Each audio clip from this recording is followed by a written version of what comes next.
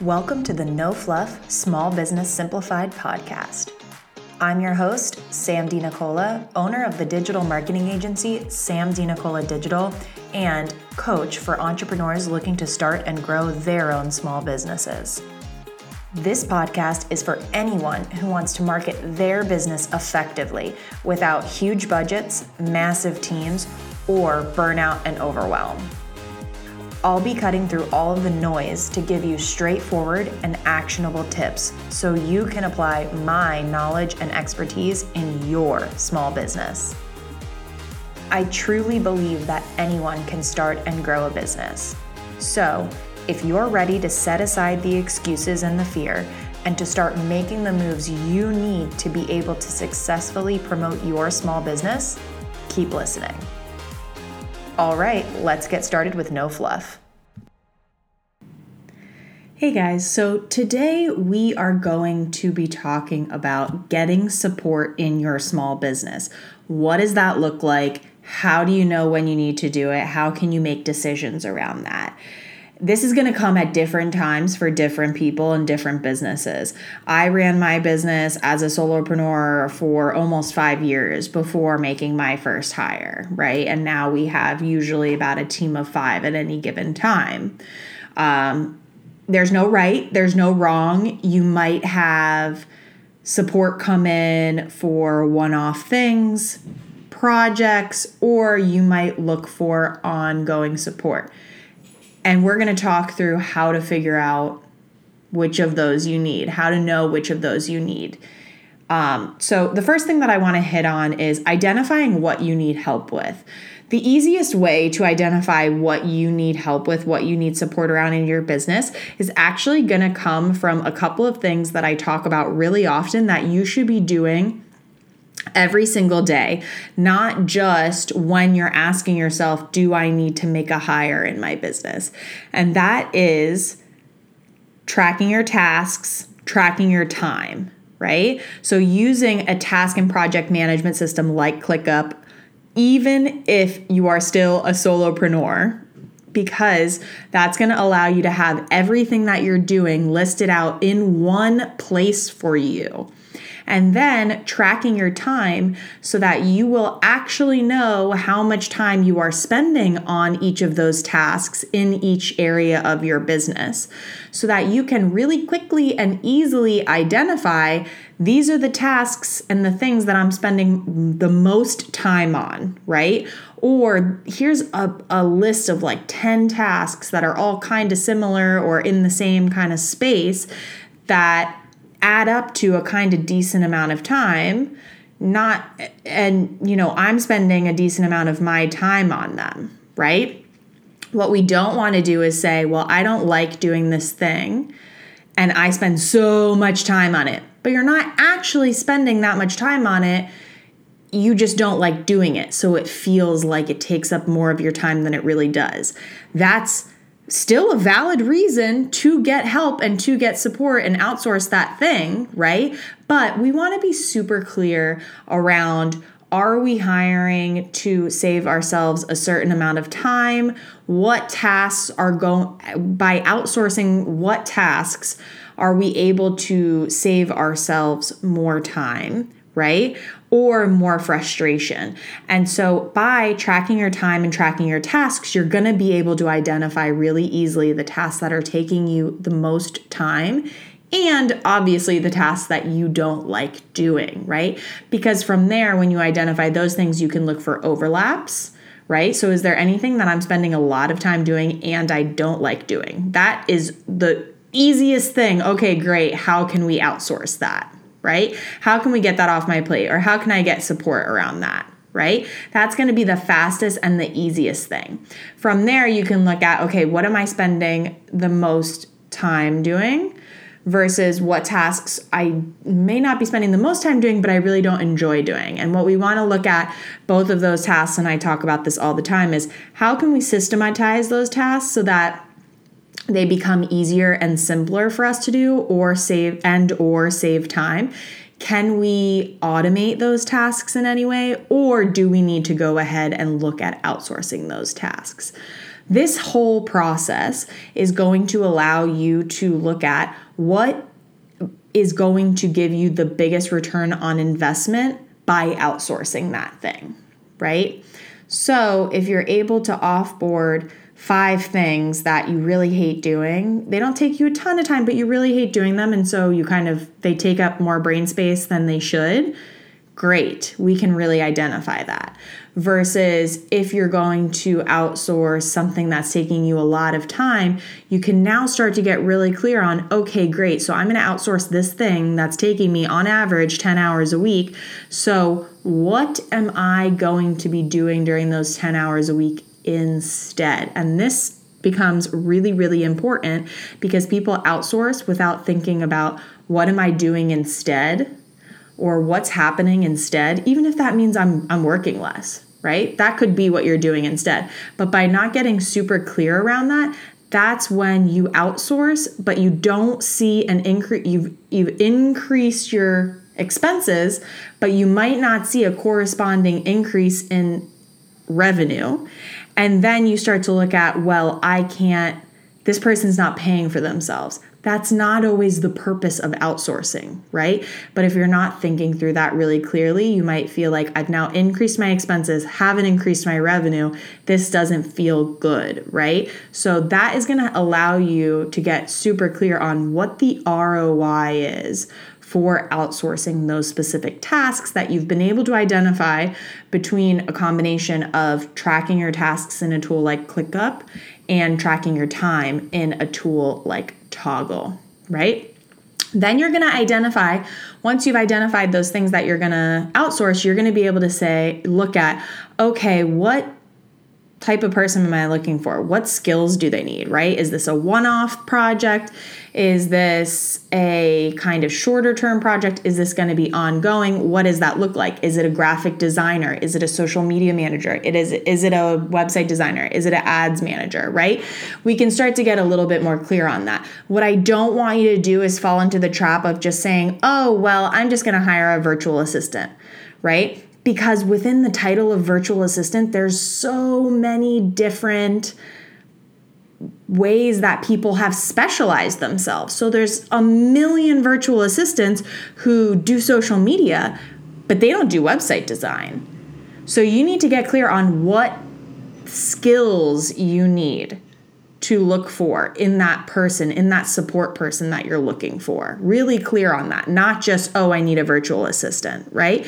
You might need, oh, these are some low-level admin tasks. Okay, great. So you're looking for someone who can do data entry, who can kind of stay on top of things. That's the skills that you need, right? Because that's also going to help you to not hire someone who's overqualified and then you're paying, more than you really need to be paying for those tasks. Because next you're going to do some research around cost, right? So you've identified, okay, I need to get a graphic designer. How do graphic designers normally charge? Do they charge per project, per hour? Do they charge flat rate? What does that look like? What are the typical costs around that? Get a feel for how much that's going to cost from a few different sources so you can kind of start to figure out what's the average there and does that work for your budget. If that doesn't work for your budget right now, okay, is there a way that I can still get support from this type of person to a lesser extent for a lesser budget for now, maybe instead of working on all of these tasks, they work on some of these tasks, right? And I can then take the time that I'm saving around that and increase the revenue so that I can then afford to outsource even more to them, right? So you want to start to look at that. Next, I would really recommend you look in Facebook groups, right? There's Facebook groups for everything now. So maybe join a Facebook group for small business owners and ask if anyone knows or has any recommendation for that type of person that you're looking for. You can also use that as a way to ask people what's the going rate in terms of what you've experienced for this type of support, for this type of service. When you are setting up calls, don't set up too many interviews. It's just overwhelming, right? 3 to 5, max. Make the application super clear. I always like to send an email to my email address with this very specific subject line in the email, I want you to tell me X, Y, and Z, right? Because what that allows me to do is if someone sends me an email, if someone doesn't send me an email and just messages me on Facebook, they're out, right? Because they haven't followed the directions. If they do still send me an email, but it's the wrong subject line, they're out because they can't follow directions. They send the subject line, but they don't include that specific information, they're out because they can't follow directions. So now I'm actually not looking through as many applications because I'm now only looking at the applications of the people who can follow the specific directions that I set out, right? And then you're going to want to set up 3 to 5 interviews. And in that interview conversation, be really clear about and outline your needs and your expectations for this position. Get a feel for their experience and also discuss how you like to work, your personality, right? Because you don't want to hire someone that you kind of just don't mesh with or vibe with or get along with, right? So be super clear about that up front. You're the business owner. You're the person who's hiring. You need to be driving that conversation as much as possible to make sure that you are communicating really clearly what those expectations are. You also, during this entire time, should be setting up SOPs, standard operating procedures. So document anything, any task that you're planning on outsourcing, you should be documenting exactly how you do it, right? Because that's going to help that person to get onboarded and basically train themselves because they can look at that documentation versus you having to explain everything to them and walk them through everything, right? And then you can also ask, as you do this, please let me know if there's a better way to do this, if you think this can be optimized in any way, because you now have a fresh set of eyes on that thing, which is a really great opportunity to do that task more effectively and more efficiently. So you definitely want to be setting up SOPs and doing documentation around that before this person is starting, ideally. Next, you want to make sure once you make that hire that you evaluate and communicate areas for improvement early and often. That doesn't mean nagging them. That doesn't mean being all over them about the smallest little thing. What that means is you don't want to set it and forget it and just leave them forever and then not give them guidance or not give them constructive feedback, because they're just going to continue to do it in a way that you don't like or is not up to your standards, and you're going to end up having to fire them and go through this entire process again, right? That doesn't mean they can't learn. That doesn't mean they can't improve enough to where you guys can continue to work together. But you need to be the one to communicate, I think we need to tweak this, or I think we need to improve on this, or I've been noticing this happening. What do we need to do to ensure that that doesn't continue to happen, right? Make sure you're looking at that and you're communicating that in a really constructive and upfront way early and often, right? Because if you're not, they're not mind readers. They don't know exactly what you want at all times if you haven't communicated it. And this is such a big thing, especially for people who have never hired anyone before or never managed anyone before. People aren't mind readers. Don't expect them to be. You need to take a beat and figure out, how can I communicate my expectations and my needs as clearly as possible to this person, right? Because what that's doing is that's setting them up for success. And by setting them up for success, you're setting yourself up for success, right? Because you've now hired this person to support you in the business, whether that's ongoing or project-based, right? Why would you want it to take more time or be more difficult than it needs to be? Right? You don't. So make sure you are taking that time. This is kind of like when people say that they're so busy, but they don't have time to train anybody. But by training that person and by delegating that thing, that they'll be able to get so much more time, right? But because they can't take a beat and recognize how important and impactful that will be, they don't ever do it. And they kind of get stuck in that same hamster wheel, right? Same thought process there. And then my other suggestion is hire slow and fire fast, right? So by going through these steps, by taking the time to clearly communicate expectations, by developing those SOPs, by doing all of those things ahead of time, it's going to take you a little bit more time to hire. Maybe it'll take you a week to hire for some of these things versus a day, right? But taking a little bit of that extra time is, again, going to ensure that you are finding the right person for that task, that project, or that ongoing relationship, right? And if you have clearly communicated expectations and also evaluated and communicated areas for improvement or areas for fixes, that's really important here. If you have done that a few times and it continues to not work out, or it's not a good fit for whatever reason, fire them, right? And it's just business. It's not like you're not cussing them out, you're not doing anything crazy. But if you have clearly communicated everything during this process and it's still not working out, it's not likely to work itself out in the future. And so then you will be stuck kind of banging your head against the wall, having the same issues over and over again. And what that does is that ends up creating more work for you and you don't feel as supported, right? So hire slow, fire fast. As long as you have clearly communicated constructive feedback, and that is the big asterisk there, right? That's huge. This is not an excuse to be an asshole. That's not what we're here for, right? We're here to lift people up. As a business owner, as a leader, it is your job to lift other people up. And if you lift people up, they will support you and support your business much more efficiently and much more effectively. So which would you rather have? A support person who feels really good and knows exactly where they stand and knows exactly what they need to do, or someone you're constantly going back and forth with, someone who doesn't seem to understand what you want, right? Someone who it's taking a lot longer than it needs to. A lot of the time when you're in that second place, it's not really because of them. It's because of you.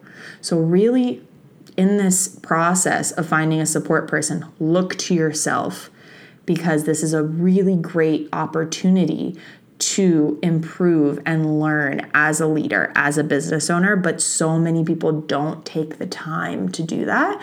And this is where you see people running through VAs constantly. They're always hiring and firing VAs over and over and over again. They have huge turnover in their teams, right?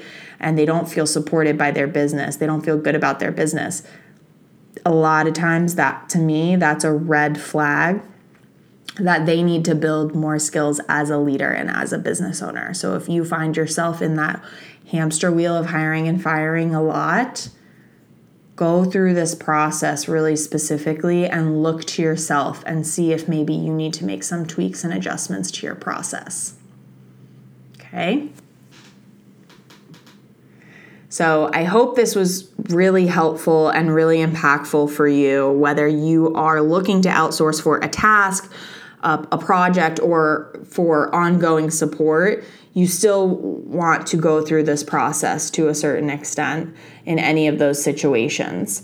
And if you're having questions around this, if you are starting to grow your team and you just don't really know what you need to do first, how to identify strategically what's going to get you the biggest ROI in terms of outsourcing and versus setting up automations and setting up systems and processes, head to my website, samdnicoladigital.com, and take a look at my digital strategy intensives and go ahead and book one for yourselves. It's the most effective way for us to take a real deep dive into your business and look at what's working, what's not working, and how are we moving you forward to your larger goals around the business, right? So definitely take a look at the digital strategy intensives on my website. And if you have been finding the No Fluff Small Business Simplified podcast valuable, make sure you leave a review on Spotify or Apple Podcasts or wherever you're listening to this. Every single month, reviews are entered into a drawing to win a free coaching call with me, which is obviously the cheapest and easiest way to get my eyes on your business, right? So if you're in this place where you really want to get support and outsource, but you don't have the budget to book a digital strategy intensive, if you haven't left a review, I don't know what you're doing, because it literally takes 2 seconds and you'll have the chance to win a free coaching call.